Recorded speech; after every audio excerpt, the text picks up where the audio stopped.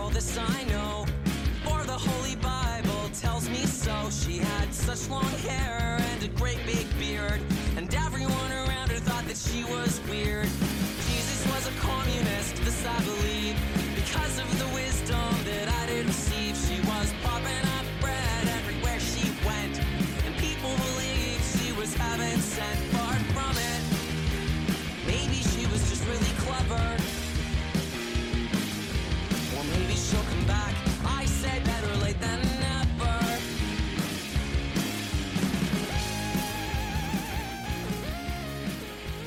Hello, and welcome back to another episode of the Samaritan Soapbox. I'm Dunk, they, them pronouns. And I'm Divi. I also use they, them pronouns. And this week we are joined by an illustrious guestpert. Illustrious. How do you spell illustrious? I don't know, I'm dyslexic. But this is usually the time where the guest introduces themselves. If that's not Hello. Hello, my name is Julian, or King Jules. I also use they, them pronouns, both in and out of drag. Yes, King. we are they, thems a king only with us once today. again. Once again, hitting it with the they, thems only. No, again and again. Don't call it a comeback. All right. So, Julian, would you like to introduce yourself to the lovely people? Tell us a little bit about yourself. Sure. So, as you've mentioned, my name is Julian. I am a Master's of Divinity and Master's of Pastoral Studies student at Emmanuel College here in Toronto. I am studying to be a minister within the United Church of Canada and also a psychotherapist. But I do that as my drag persona, King Jules, which is a drag clown. And I have a lot of fun doing that and bringing these worlds together. I'm also chair of the board for Affirm United, S'Affirmer Ensemble, which is an organization that partners with the United Church and outside of it to bring resources to various communities of faith and other groups who are looking to affirm and fully include queer people in their work and mission. And I think you also have a connection to SEM. Oh, yeah, of course. And I'm one of the board members for SCM as of the last year, so I've gotten to know you two through that and some of the other members of the crew. Yeah, and we've Yay. only gotten to know each other through SEM Canada board meetings. Nothing else. Nothing else. Nothing else. No, we go to Strictly the a same professional. Strictly a professional say- relationship. Dunk and Julian are definitely maybe you have seen each other more in person than even me and Dunk has seen each other in person, I think, right? I would say if Germany is one meeting, then yes. Oh, right, yeah.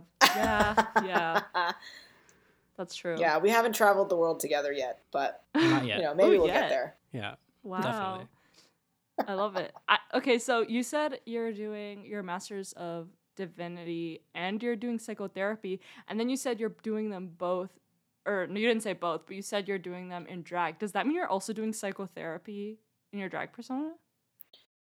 So I'm actually just starting that program next month. So I did 1 year of my Master's of Divinity, and I'm adding on the Master's of Pastoral Studies beginning this year. So when I do spiritual care, when I am going to do therapy in the future, it's going to be up to the client or the person that I'm speaking with, their comfort level. You know, if they want to meet me first out of drag so they know that I'm, a human underneath it all, I'm totally willing to do that. And, if it makes them more comfortable to engage in these kinds of conversations with a drag artist who, maybe they don't know what I look like personally. So if they saw me on the street, they wouldn't know that I was their therapist, right? So there's these levels of relationship that I would have to build with the clientele. And I think I'm going to take that on a person-by-person basis as it comes. And when Jules says that they're starting this program next month, they actually mean this month, because we totally didn't record this episode almost a month in advance of when it's going to be released. Why would you ever think that, listener? Jeez, You didn't have to point it out. We could have kept the illusion of time to be time is an illusion, and that is a this falsehood, podcast- and therefore immoral. This podcast exists outside of time and space, so don't worry about that. Precisely. Yeah. So what led you into wanting to become? Well, I guess I have two questions, which ultimately lead to the One at a time. I can only bigger- handle so much, you know. Okay, I'll say what ultimately led you to this path that you're on now, and within that question is what led you into wanting to go into ministry. Okay, so I'm going to start with that one because that one came first. I had a very Samuel-esque moment as a child that I remember very vividly, and feeling a physical, hearing my name be called and not knowing where it's from, and it was very strange for me. And at that point, I was going to Sunday school every week. I'm about 8 or 9 years old when this happened. And like the next Sunday at Sunday school, what story did we read but Samuel? And it all sort of clicked to me, like maybe something else is happening here. And that same Sunday, one of the men in my church came to me and said, you seem really comfortable. Have you ever thought about being a minister? And it was sort of one of those moments where it all happened so close together that it just, I knew what was going on and I could not, like, I couldn't look past it.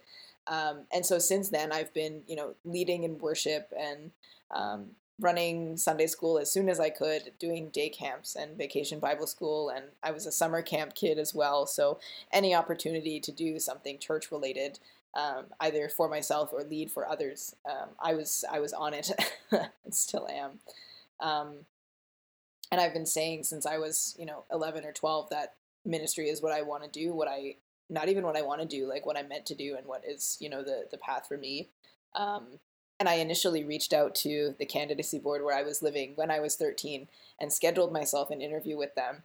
And I remember them calling me and asking me if there was a typo in my birthday. And I said, no, like, it's true. I'm in high school and and they're like, oh, people usually do these interviews when they're in grad school. So why don't you just come back? But come back later, basically.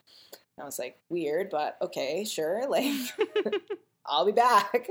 And here I am a decade later, back again. I'm back. And I laughed about it with the woman in the office because she said, oh, yeah, you have a file here. Yeah, I know. I haven't wavered. So At least they I love took this you work. seriously as a 13-year-old. They were like, yeah, let's create the file and keep it just in case. Like they could have been like, any chance the United calling Church us. Vocations Office can get their claws into a youth, get them contracted up, just get them to sign some sort of blood oath. They're gonna take it. oh my gosh. Whatever committee they want to throw me on, it's... Yeah, any way to keep the youth on board. Mm. And you said you never Yeah. wavered. Is that facts? Like there wasn't like a specific period in time you're like, you know what? Maybe I should think about doing something other than ministry. No. Like, I've always been so passionate and so called and so sure that ministry is for me. And I think the one thing that constantly pulls me back is how much is within the realm of ministry, right? Like there's hospital visits, there's end of life care, there's funerals, there's weddings, there's baptisms, there's Sunday services, there's, the list goes on. There's so much that a congregational leader does for their community and can facilitate in that space. And I keep learning more, right? There's more and more responsibilities or more and more perks of the job that I don't know about because I'm not there yet. But, it keeps just making it better for me and keeps solidifying. Like, these are all things that I love to do and that I think are crucial to the life and work of the church.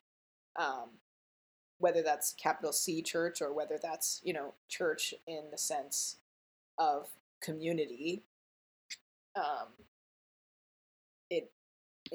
It's what I'm meant to do. And I feel like I've always known that.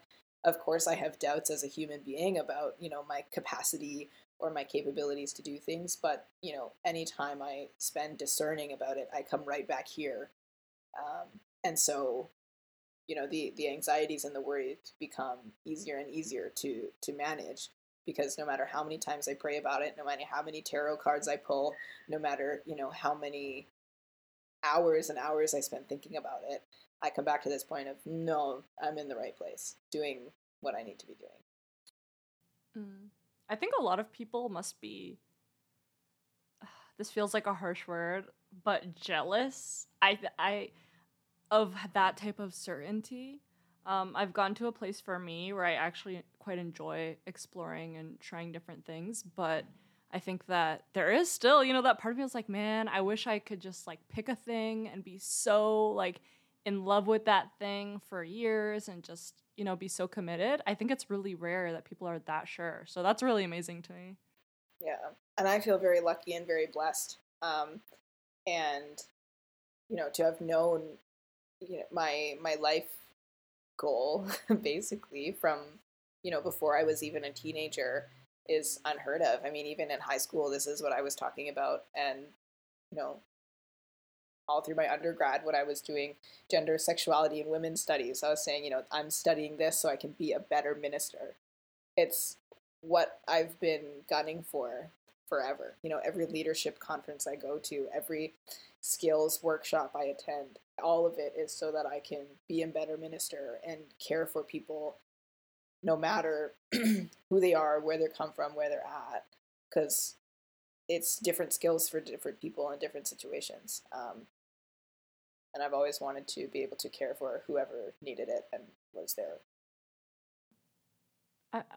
I'm definitely in a bubble, I would say, to a certain degree, because I think when I talk to people who are in the United Church, there's a sense of, correct me if I'm wrong, both of you I assume would know, but there seems to be a sense of abundance of community, whereas the thing that scared me about being a minister or makes me hesitant to join ministry in any way is the feeling that, I too would join because I love the idea of leading a community and serving a community and all those types of things. But there's the fear of like, is that community still going to exist? Because it feels like, at least in the church background, but I did grow up Pentecostal, and that seems to be dying out, or the youth that I would have loved to, be a part of and serve as a community, or the Filipino communities that I exist in. It feels like those churches are almost non-existent, at least not queer-affirming ones and things like that. So do you ever have that fear, or is it the case in the United Church that it feels like, oh, we feel very strong and hopeful? I definitely have that worry in a couple of different ways. So as somebody who's very vibrantly queer and trans and preaching in drag, finding an affirming place to work and exist in is very important to me, and is something that, I have put my foot down quite a few times. I will not work at a church if it's not affirming. I simply won't, because if I'm going to work to support people and care for them, it feels like, one of the needs that I have is being understood and having people understand where I'm coming from. And that's largely the work of Affirm and the Affirming program, is to give communities of faith the tools they need to be able to understand various queer identities, to understand what it means to be an ally, what it means to affirm, capital A, affirm, and not just tolerate, right? So I do have that, and I do fear about, the prospects of ministry positions. I mean, presently in the United Church, I think about 54% of all placements are half-time, which, is a good amount of them, and so that's part of the reason that I'm also studying for the psychotherapy credentials and things like that, is because I don't know where the church is going to be, and I want to be able to care for people, and I want to be able to still provide space and community and healing, and that can look so many different ways. And especially when we're talking about healing trauma, healing religious trauma, I want to be able to have the proper mental health tools so that I'm not re-traumatizing people by trying to have these conversations, but also that we can heal in ways that are long-lasting and are meaningful to who I'm talking to. Yeah, I think for my perspective, the aspect of making sure that a congregation is queer affirming is super important. I think for myself, with how I am and how I present, I feel as though I have a little bit more flexibility to a certain degree, but obviously with comfort, that does have a limit. My hope really is to, I mean, I could spend a while going into like, church governance, politics, Ministry of Governance and Administration in the United Church of Canada, but I'm not going to bore and lose our listeners. Basically Or the trusty there's manual. fucking hell, I could go on about a manual too, but we're not gonna get into that.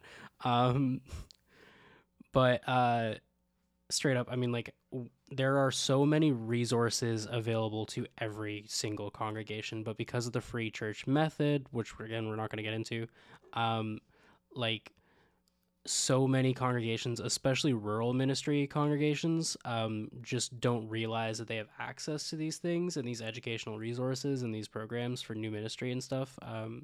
So my hope is to, like, basically, like, having such a background in urban ministry and youth initiative and new ministry in urban settings, bringing that to rural congregations and making more rural congregations officially, like, affirming and such.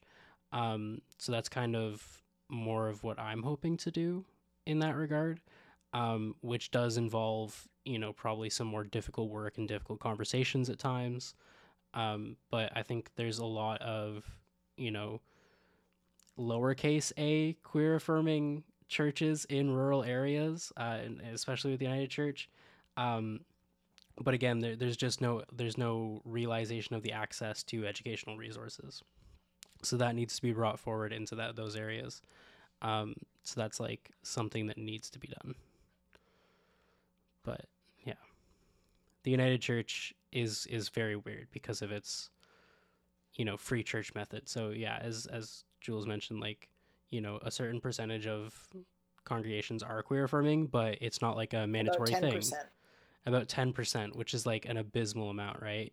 I mean, all of them claim to be, like, queer affirming to a certain degree or whatever, but, like, the official educational resources are only being utilized by 10%, right? And that's 10% of United Churches? 10% of United Churches, yeah. Wow, I'm surprised. So that's one of those things. But also, like, specifically, especially in rural ministry, like, thing is, those queer affirming or open queer, queer tolerant, whatever you want to call them, churches are going to be, like, overwhelmingly white communities, which is something you kind of mentioned with, like, wanting to be in, like, a Filipino community or being in a POC community, right? Like, that is definitely a limitation in the United Church of Canada. There's a lot of amazing, like, anti-racist educational materials from, like, the General Council office and stuff, which is, like, the head office. But again, like, individual congregations don't always access those things or recognize that those exist or realize that those exist. So it can, there's definitely, especially given the age demographic of United Churches, there's usually some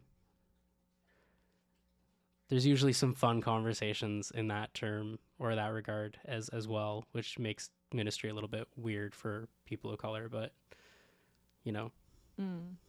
That's interesting. Some argue that that's the reason why we need more POC ministers. So it's kind of like, yeah, that's the hard part. That's the hard part for me, is, like, I don't want to feel like I'm asking for too much is the wrong phrasing, because that makes it sound like what I'm asking for is ridiculous, which it's not. But we had another guest, I think, in our last episode, that we were talking about, and I relate to her a lot in terms of growing up in a very, like, Holy Spirit centered congregation that is very Filipino in my case, and that is very superstitious, but, like, it's just very spiritual, like, it's very Holy Ghosty. And I think that a lot of queer affirming churches, they're white, and or they're also more bland is the word that comes to mind. Not that it is bland, but that it feels that way to me because of the experience I grew up in and how you experience the culture of church, and what God feels like to you is hard to feel that again in another setting, which, again, maybe I'm not giving certain churches the benefit of the doubt. Maybe I just haven't been to enough, but that's the struggle I find myself in. I mean, what I can probably say, like, you know, having some experience, especially seeing worship and liturgy kind of designed and envisioned by, you know, friends of the show like Simon, and such, like, and looking at and seeing more like BIPOC worship and praise, liturgy, like, you know, I think bland is honestly a very fair word to describe like the United Church of Canada sometimes, because like, you know, we are an amalgamation of like Methodist, Mennonite, and like Presbyterian, so it's literally just like the biggest you know, cultural aspects we take from, or cultures we take from, are like Scottish and English, teetoting Deeply colonial. Protestant, deeply colonial. Yeah, but it's like that, like teetoting Protestant little lady, prim and proper. Like, yeah, it is very bland. You know, it's the people that don't cook with seasoning, right, or salt. Like, it's just one of those things. I say this as someone who is half Scottish. Like, it's just one of those things. Like, I'm also half Scottish. I'm English and Scottish. There you go, my people. exactly. So, you know, it's like it's that prim and proper teetoting little lady vibe that is the United Church of Canada. Like, you can go and there will be a different liturgical ordo in every United Church you go to in a city. Like, in a single city, you can go to 5 different ones. It'll be like, you know, each one will be at a slightly different time of Sunday morning. Each one will have a different liturgical ordo. Each one will have a completely different architectural design. Or each one will use, like, you know, different musical elements or different preaching style, different length of of sermons. But every single one of them will have the same, like, crappy coffee and tea at the end and friendship hour or whatever. It's going to be the same little ladies asking the same questions of you or making the same comments about you. And it's going to be the same stale fucking Oreos. Like, it's like those aspects are always going to be the same. And that does color sort of everything else a little bit as well. Like, even the differences are all joined by this sort of like, yeah, it's like this prim, proper British blandness. Oh no, are your cats acting up? It's the rabbit. Oh, the rabbit. is Jerry. acting up. Jerry, is that the cat's name? I mean, rabbit, sorry. Yeah. Oh, it's actually really funny about Jules's rabbit, though. We can talk about our rabbit connection. He kind of got given to me, we'll put it that way. And I had no idea what kind of rabbit he was, but he's gigantic. He's about 10 pounds of rabbit. And Dunk was over at my house, and I was introducing my guests to my animals. And Dunk was like, "Oh, I know what kind of rabbit this is." And so Dunk was giving me these facts about how Jerry is a Flemish giant. And then I spent so long looking up Flemish giants and what they actually are. And I took him to the vet, and the vet confirmed that's exactly the kind of rabbit he is. Oh, wow. Yeah, given not size mixed. and color, like straight up, I think could and age could very well be like the same litter as my partner's rabbit, Lola. What? That's Yeah, cool. which was also a rehome. Wow. Yeah. Interesting. Your rabbits could be siblings. They could be. We're never That's introducing them Aw. because rabbits are gonna known for not recognizing sibling. What do they do? Oh. They're mm. rabbits. They do what rabbits do, Yeah. as the story goes. I'm gonna pivot a little bit because pivot a lot from rabbits, but pivot a little bit from what we were talking about earlier, because I found it interesting that you mentioned the idea of healing and community care, and that's always what you wanted to do, and you always wanted to be a minister from when you were like 9. Because to me, I think I felt this. I don't want to say it's similar because it is quite different, but I felt what I felt that was similar was like a pull towards God, more specifically what I perceived to be God at that time. And yet there was a big hypocrisy there, because as a child I was so unable to frame certain things. Me and Dunk were saying we were dipshits at 15. Like, I was a jackass, honestly. I was very caring, but I was also a jackass. And there was so much brokenness there. I wanted to be a social worker at one point, but I was like, I can't even handle my own shit. How am I going to be a social worker? And, you know, all that type of stuff. Yeah, so I'm curious, like, when you talk about wanting to heal, what does that mean in as a parallel to healing for yourself? Ooh. So I would not be here alive in the most real way without the people that were youth leaders for me, the people that were ministers for me, the people that gave me that care. And they changed my life, you know, like I would go to retreats as a child, right? And these youth leaders, these Sunday school teachers would make me feel more seen and more loved than I felt most of the time. And you know, I was also not the greatest person at 15, 16, and that didn't change anything for my youth group leaders, right? Like they still supported me. They saw when I needed help. You know, they saw when I was doing things that weren't so great.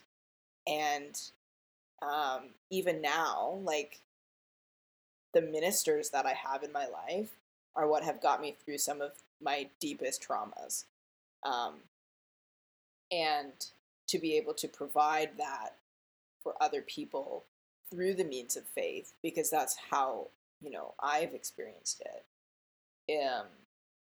is the goal. And I'm not saying I want to be, you know, people's rock and, you know, the one that saves their life, you know. If that happens, great. That's not the point, right? The point is to ensure that people know that they are seen and they are full, whole beings and they matter.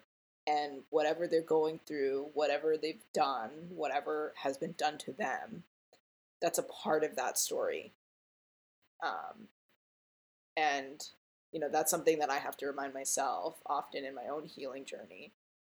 And, you know, this summer for me started off very traumatic, and I went through a very drastic life change. And it was being able to call my ministers or, you know, go out for a drink with a minister I used to work for and now we're colleagues, right? And being able to still have that that relationship of spiritual care, and yet it can now present in a variety of different ways.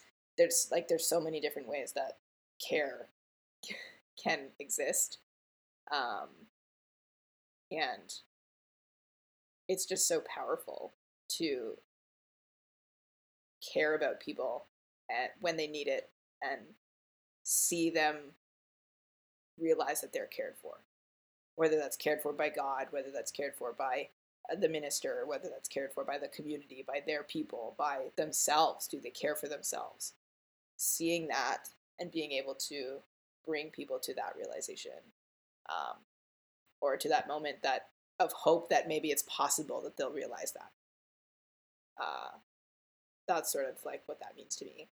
You know, talking about the amount of support and the amazing amount of community that you get from colleagues and mentors, you know, that's a pretty shared experience for a lot of the, you know, younger folks in our program. You know, and it's been a true blessing from my experience. So I can only imagine that it's the same for you, to have that experience, and especially that time in which you can start calling, you know, previous mentors and such colleagues, is really like special and meaningful and amazing. And I think the support that we get from fellow community members and colleagues is like really, you know, it's unparalleled. But I think a lot of us also experience, I would say, like, you know, issues and, you know, barriers in our discernment and calling to ministry with like denominational aspects. So do you feel comfortable maybe talking about your experience with that, or we don't have to talk about that, but like... Yeah, I can talk about that for sure. I'm going to start this by saying I love the church. I've always loved the church, and I will continue to love the church. And the goal, long term, is to be a minister in the church and eventually moderator. That's always been my goal. But I'm having a hell of a time getting the process going. I initially tried to start the process last year, probably about January or February, sending some emails to the first person in that journey. And, you know, that person didn't respond to my emails for months. And I sent follow-up emails saying, hey, like, I want to get this going. Like, you know, I'm finally in grad school. Like, you know, and I wasn't hearing anything. And it came to my attention that a couple of our classmates were hearing from this person, no problem, getting email responses, being able to phone them, et cetera, et cetera. And the people that were able to contact this person were white, were male presenting. And those of us that have been having a lot of issues are neither of those categories, or one of those categories. And so I sent an email again to this person saying, listen, it's starting to feel intentional that you're not responding to me. I'm going to give it a week, and then I'm going to go over your head. Which I did. And I took this issue to the General Council office, which is, like, as Dunk mentioned, sort of the head office of the United Church. And I said, listen, this is feeling really intentional because there are people that I know that are white and male presenting that are not having an issue speaking to this person. But a lot of us who are femmes and or not white are having issues. And essentially the response I got was, we know this person, they're not like that. And then instead of, you know, having meetings and sorting through my feelings with this person, they transferred me to another region so that I could do my candidacy interviews in another region so that I wouldn't feel like there was any bias. Instead of having this person confront that they left me on red for 3 months and then didn't acknowledge it. So then I do my first interview through another region, and I pass, which is lovely. And then someone who was following my personal social media that's very small and secret took screenshots of some very personal things and some jokes that I was making for my drag friends, my sex worker friends, and sent screenshots to my candidacy board complaining that I don't understand boundaries and that, you know, I'm doing things that are wildly inappropriate. Specifically wildly inappropriate for a minister is what they said, right? I think so. The board actually wouldn't let me speak to this person. They wouldn't tell me who this person was, despite United Church policy saying they don't take anonymous complaints. And, you know, they do meetings when complaints are brought forward. That didn't happen in this case. So I had a meeting with the candidacy board again. That said, you know, I'm sorry. I can understand some of these things are inappropriate, and there are some boundaries potentially, I think, that I'm understanding here.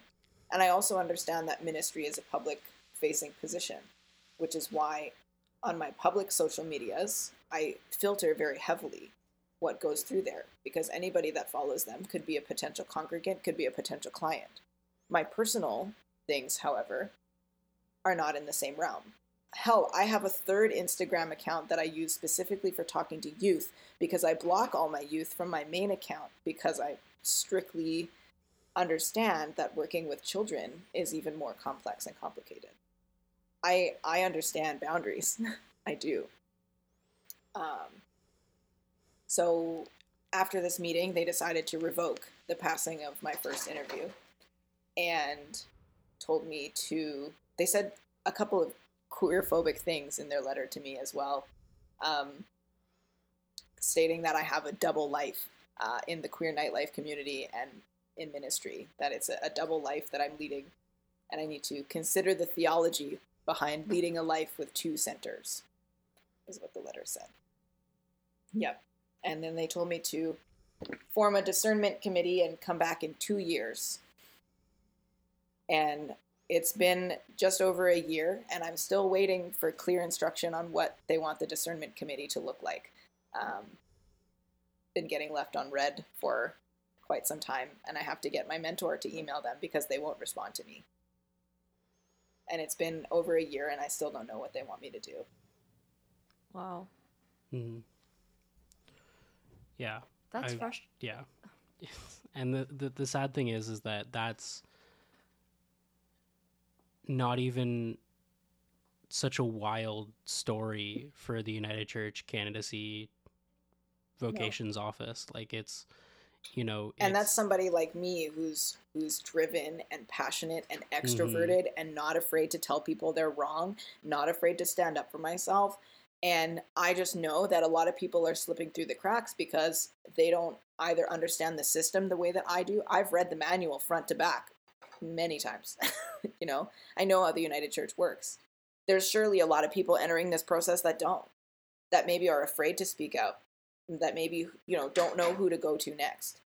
Whereas, like, I know ministers, I know people that work in the governance, right? Like, I used to work for past moderator Richard Bott at his church in Vancouver when I lived there. Like, I know people and can reach out, and I'm very blessed in that way. And I know that there are people that are not.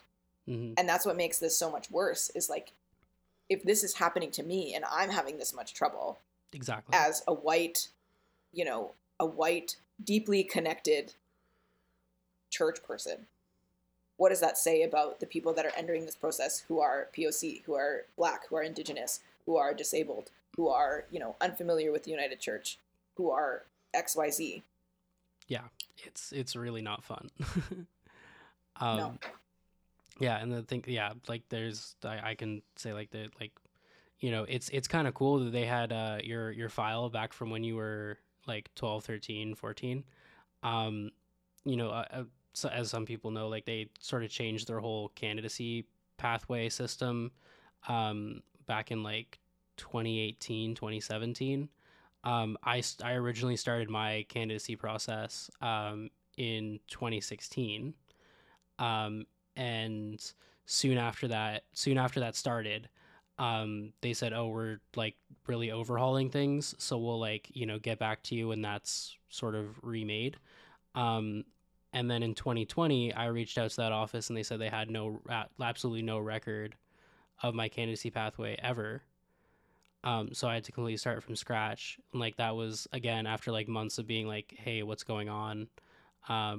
You know, they finally get back to me and like, oh yeah, no, we looked and we didn't find anything, so we didn't know how to respond to you. And I'm like,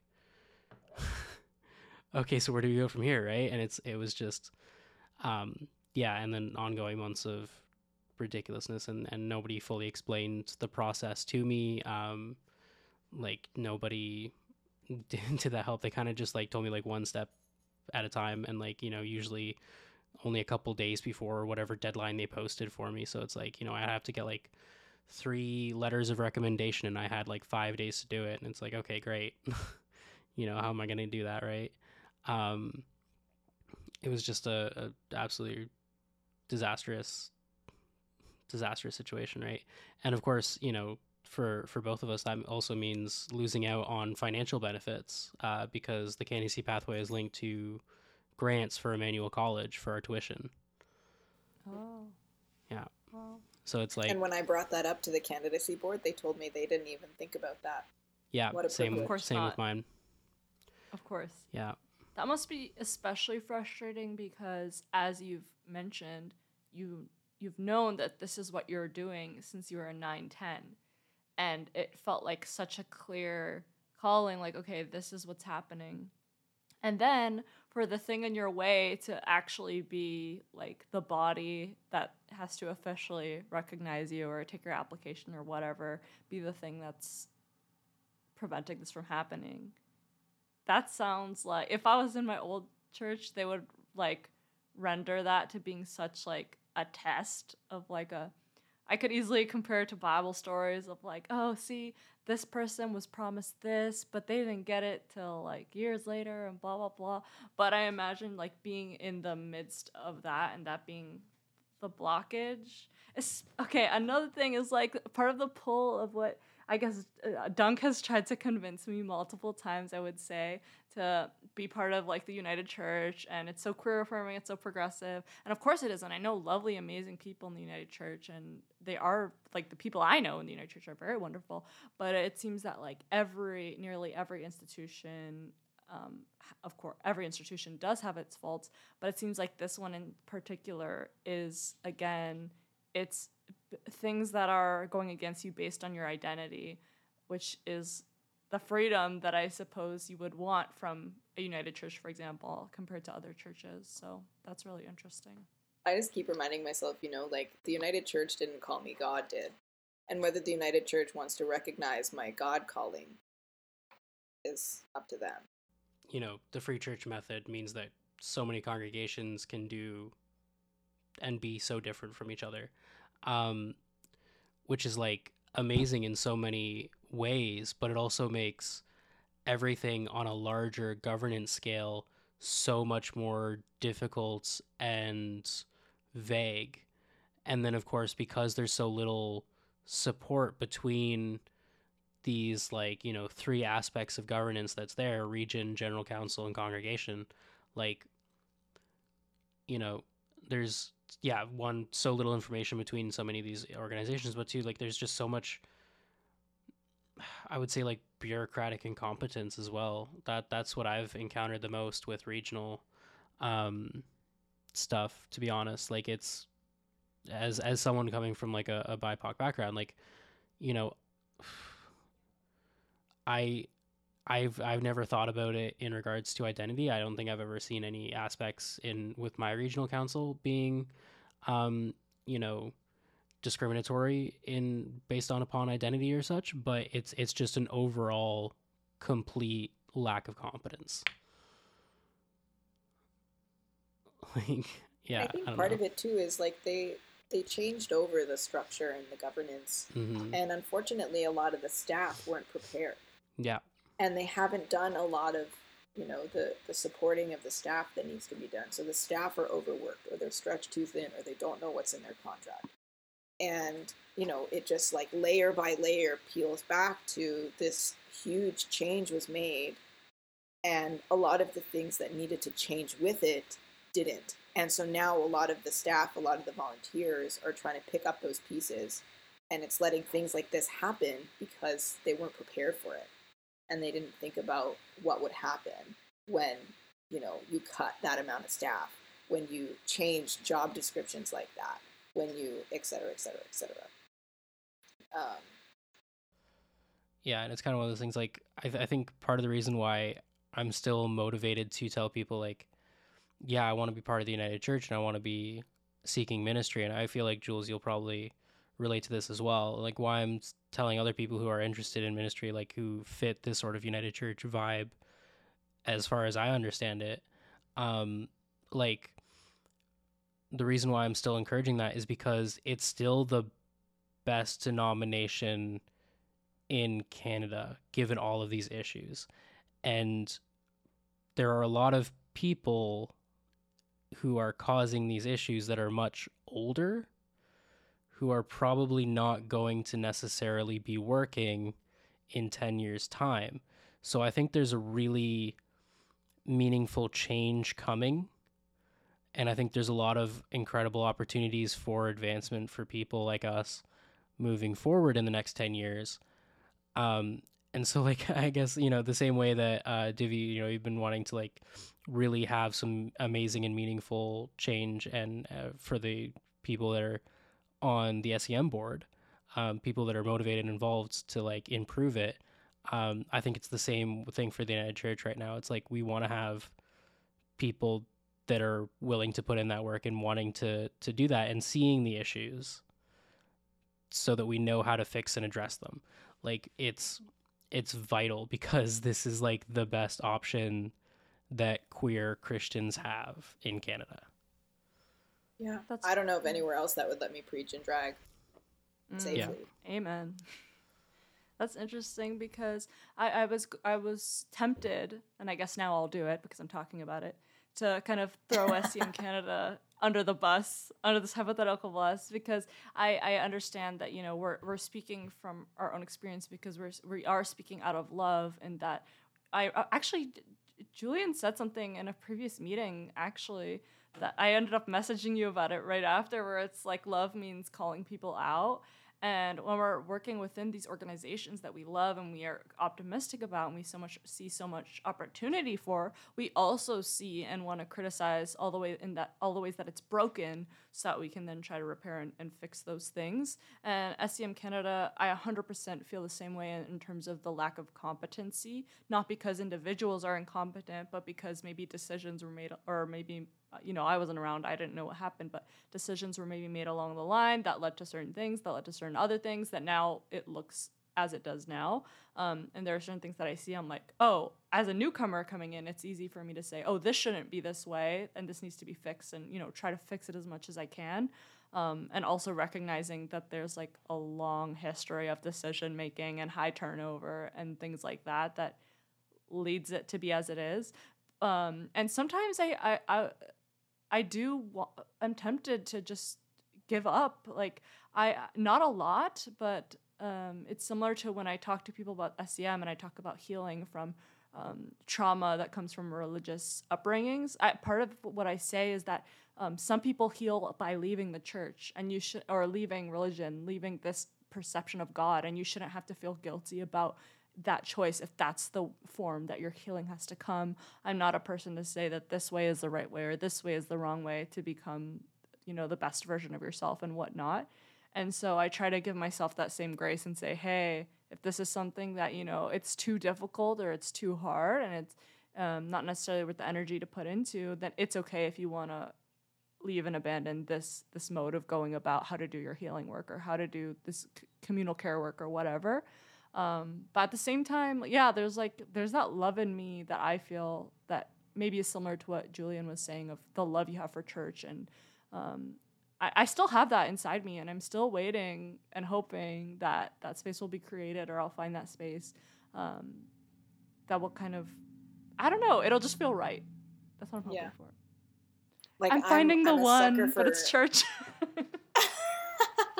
I'm a sucker for the church. I love some good liturgy. I cry at every single baptism I ever see. Mm-hmm. There's so much about the church that just fills my soul and you know, makes me know that that's where I belong. But bureaucracy and church, for me, are two different pieces. And you have to deal with one to get, you know, to get through with the other. But I don't know, I find myself constantly thinking about, like, Martin Luther. Just, like, you know, just this dissatisfaction with, like, the grotesque bureaucracy and inflation of, like, a large-scale church denomination organization power structure that is, in a way, I think, like, you know, having, I guess, like, Christian supremacy or, like, you know, Christian authority of any kind is kind of like an oxymoron in a weird way, or like antithetical in a way, because, you know, Christ first and foremost is protest, and I think that's, like, you know, something that honestly, like, when I think about describing Jules's like, I guess, role in ministry, it is, like, very, the word that comes to mind is Christ-like, and I really hope that doesn't go to your head, but, like, no, that's so humbling. I know, right? What's that Kanye song? No, Christ-like. He's just talking about how people sing he's not Christ-like. That was a deep one. Fair enough. Yeah, Jules is also the abomination of Obama's nation, but whoa. Also very humbling. Thank you. Yeah. Wow. Sit down, stay humble. Oh wait, no, that's not Kanye.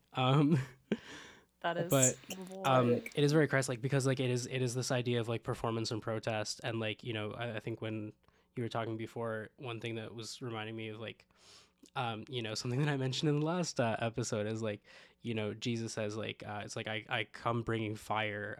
You know, it's like, you think I come to preach peace. I do not. Like, I preach conflict. I preach, you know, discomfort. And, like, you know, in like I want families to fight, you know, and I want controversy, and I want you all to see the issues and to fight for them or against them.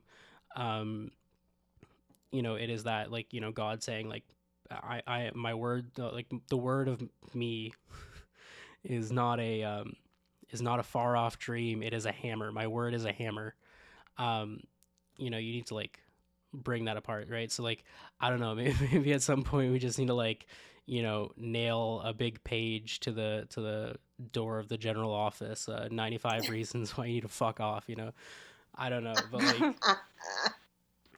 there is it is like, I don't know what it is. Maybe it's just something about like the more I study theology, the less I like church structure organization as a theologian. You know what I mean? Like the less like I appreciate the church in some ways. And it's like that doesn't mean that I don't want to be a part of the church. That doesn't mean that I like, you know, am saying fuck the church.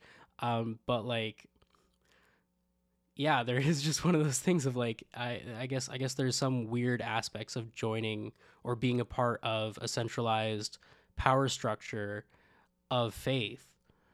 And that's, I think, like maybe part of the value of what I see about SEM and why I put so much of my heart in SEM, because it is this like grassroots movement from the margins. But like you can't necessarily have a church organization built like that. Not in the modern day anyway. That's really interesting. I think it's a weird balance of authority, and that's probably why I assume the United Church is the whole free. You said free church model, or something Yeah, free like church that? method. Yeah, where it's, you know, you want to give people the freedom to make their decisions, and I think church and groups and programs in general can be really powerful when they feel more organic and feel more created by a smaller group. But at the same time, that creates a lot of lack of harmony, maybe, when there's not some agreement on really basic things like being queer affirming, for example. So yeah, that's interesting. But then again, like, you know, harmony kind of at a certain point feels like uniformity. And when you have uniformity, you know, you can't have like, you know, a charismatic preacher style like what I do in the same denomination as a super cool drag performer preacher like Jules, or like, you know, a deep old soul Seamus Heaney, like you know, one of the preaching styles of a friend of ours, Katie, right? Like you can't have all three of those in the same denomination if it's too harmonious. So there's like some give and take, I guess. Yeah, totally. And I think you have to recognize what are the important things we need to be united on. For example, I should say being queer affirming. Like, there's some things where it's like these things are important, and they should, and there should be protocol for looking at things like if there's clear evidence of something, like someone who's not responding to a particular group of people's emails for months and then attending to all these other types of emails very quickly. It's like there's evidence there. There's a physicality there. There's like it's materialized. It's not necessarily just a feeling of it feels targeted. There's proof. If you dig into it, you can find out whether this claim is true or not. So you would think that would be something people would take on, and it's really like disheartening to hear. But at the same time, it's also very empowering to hear how the passion doesn't waver. For like, you still know that that's what you're gonna do. You're still like, yeah, I'm gonna be in ministry. You're not like, oh, maybe this isn't gonna work out after all. Like, you still have that, Yeah, which I admire. I mean, the month after the meeting that they revoked my promise, I got elected as chair of Affirm, and since then I've been, you know, preaching across the country, thanks COVID and online church, you know, and I've been giving workshops and doing story times with Girl Guide groups and all of these sorts of things, and just sort of bringing myself to the spaces that welcome me, that want me, that understand my work and where I'm coming from. because, yeah, like I know that I'm doing what's right because nothing makes me feel like this. Amen. So for you, it seems like a combination of how you're coping is you have this internal knowing, this internal sense of knowing, and you're also getting some validation from people who are saying, yes, we do want you to speak, we do want you to do story time. And then you also have your other fellow ministers and your mentor who are also validating that as well. So it seems like you have a really good structure for you to succeed, which I'm happy to hear and see. Do you also mostly feel that sense? Yeah, and of course it's a learning experience, right? It always is going to be. And being at Emmanuel, I learn new things every day about ministry, about how I want to preach, about how I want to read scripture, about how I want to engage with people. I mean, I only started bringing my drag into my ministry because I read a book by our program director, Natalie Wigg-Stevenson, called Theology as Performance Art.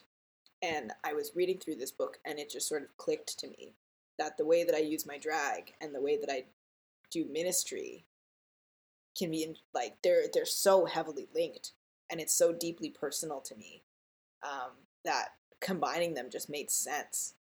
And I learn new things every day, and I learn from the people around me, and I'm so blessed. I don't know everything, and I never will, right? But being a minister also to me is about accepting that and being willing to learn and grow alongside where we are being called, alongside where our community needs us to be. Yeah. We're coming close to an hour, so I feel we should wrap up soon, even though I feel like I could ask you so many more questions. So I hope that I want to come on again in the future.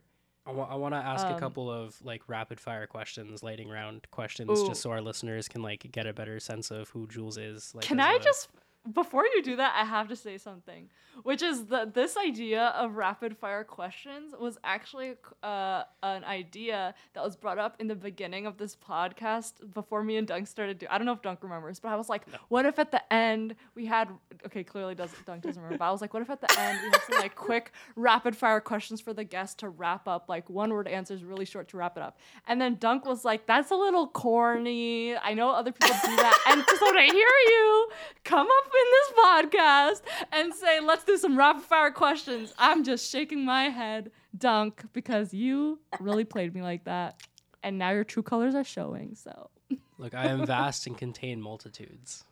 I'm not beholden to past we're conversations. Fluid people, we can change our mind. Yes, that's true. I'm like an onion. I have layers.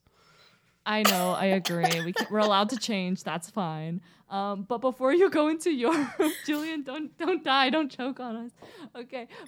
We should make people sign a waiver. Like if something happens during the podcast, you can't be sued or anything. But before you ask your rapid fire questions, I also have a question. So that I can just then throw it to Duncan. Dunk, you can just ask whatever you want.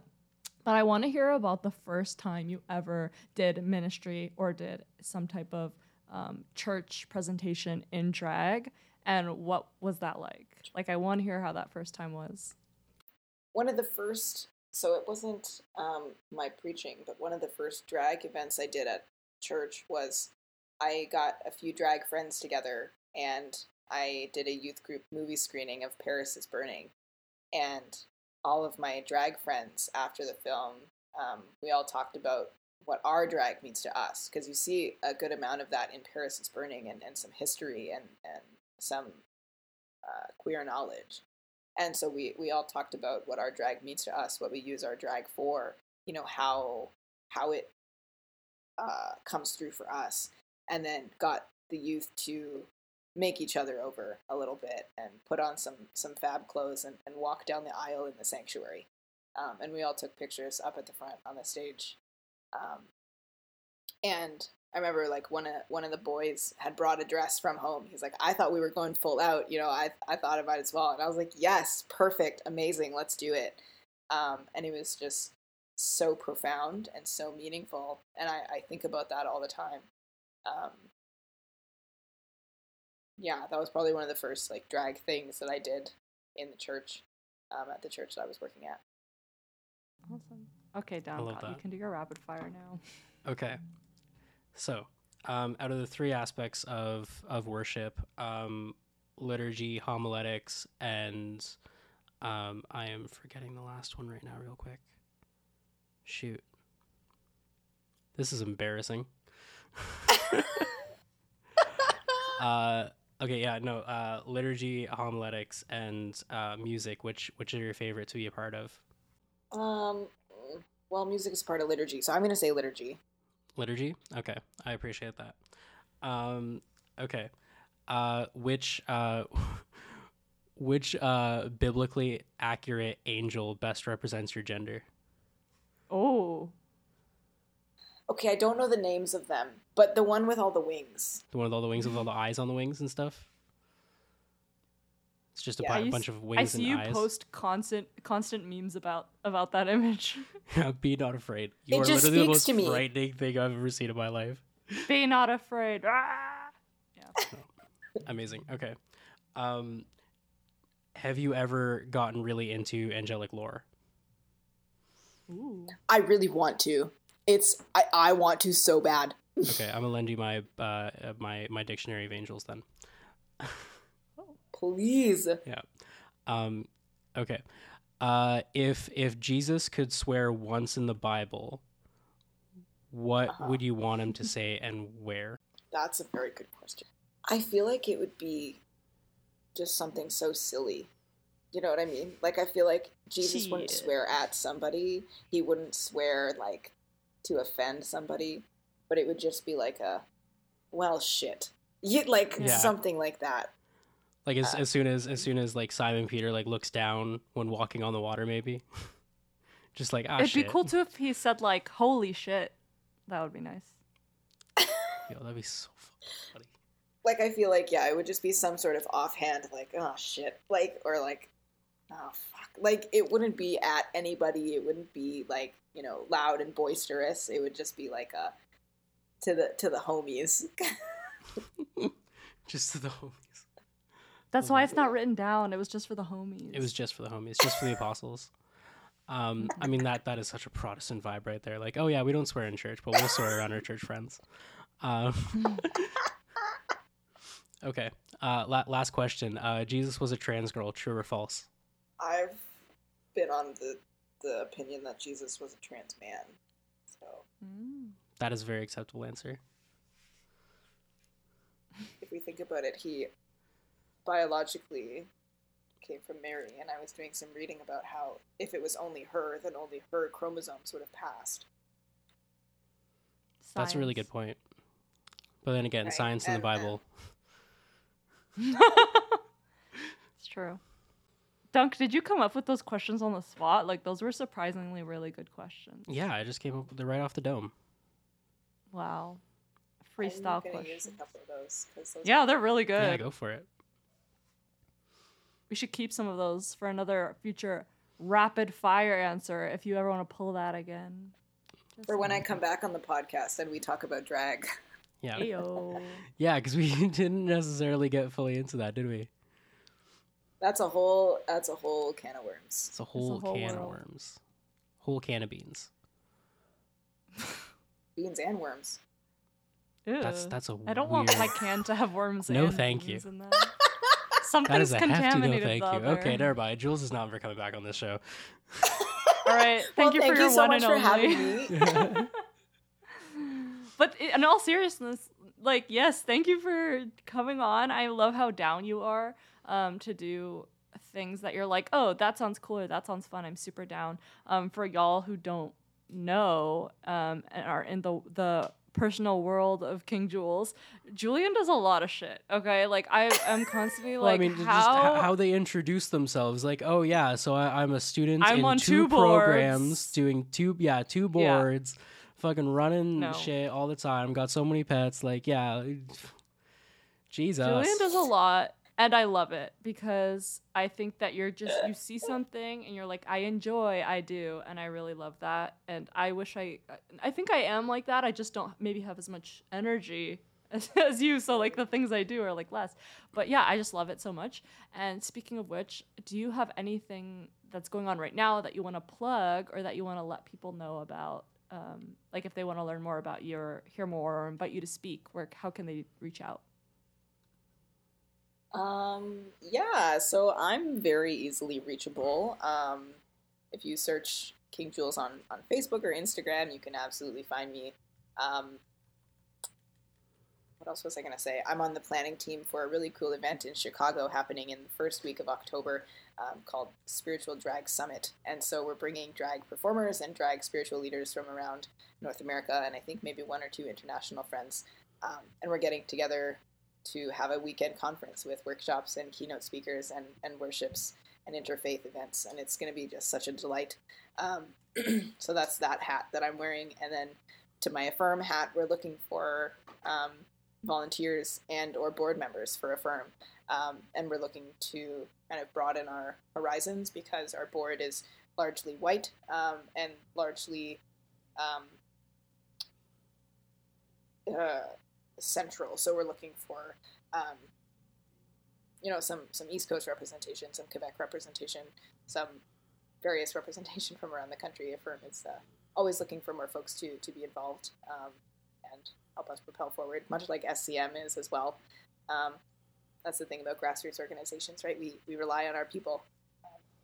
And yeah, that's the beautiful part about it.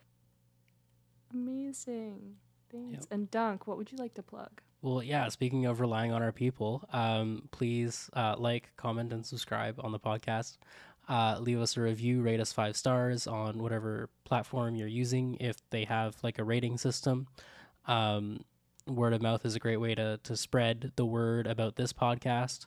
And if you want to hear any more of my content, or if you're into Dungeons and Dragons or both, you can check out my other work at Cast Without Trace. My buddy Jason and I talk about D&D, tabletop RPGs in general, meta narratives, story world building, all that kind of cool stuff. And by cool, I mean incredibly fucking nerdy.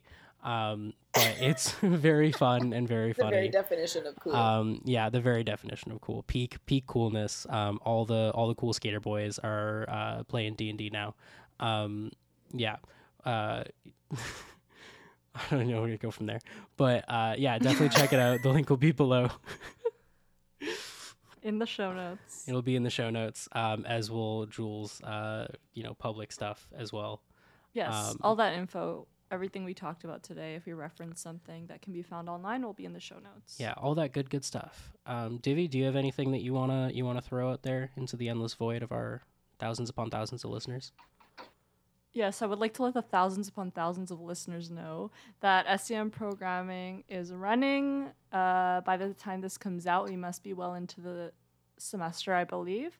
And if you want to see what programs we have and if there's anything that you might want to join in on, whether it's a contextual Bible study, a prayer group, a lecture kind of style group, then check out our website, check out our socials, see what's going on, and hop into a group. We're a friendly bunch, so just join in.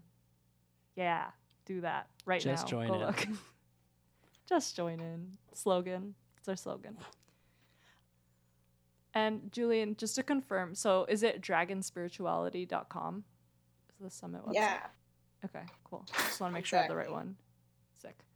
Okay. And once again, thank you so much for being here, for taking the time to hang out with us and chat with us. And I hope that we can do it again. Yeah, thank you for having me. I will happily be back.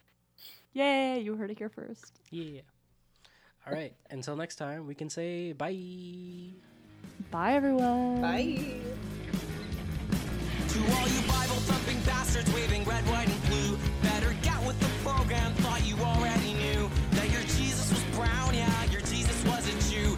She hated imperialistic motherfuckers like you. She said her ex-man couldn't get to heaven if he tried, might as well shove a camel through a needle's eye. And if he doesn't like that, he can give away all his shit, 'cause money doesn't matter when the world's gonna split. Jesus loves the people who were hated and seen as broken. Would love them too if you believed a single word she'd spoken. Thank you for listening to this episode of the Samaritan Soapbox, brought to you by the Student Christian Movement of Canada. Special thanks to SCM York's partnership with St. Theodore of Canterbury Anglican Church and the Diocese of Toronto's Reach Grant. For the Holy Bible tells me so. She had such long hair and a great big beard, and everyone around her thought that she was weird. And Jesus loved degenerates on this hill died.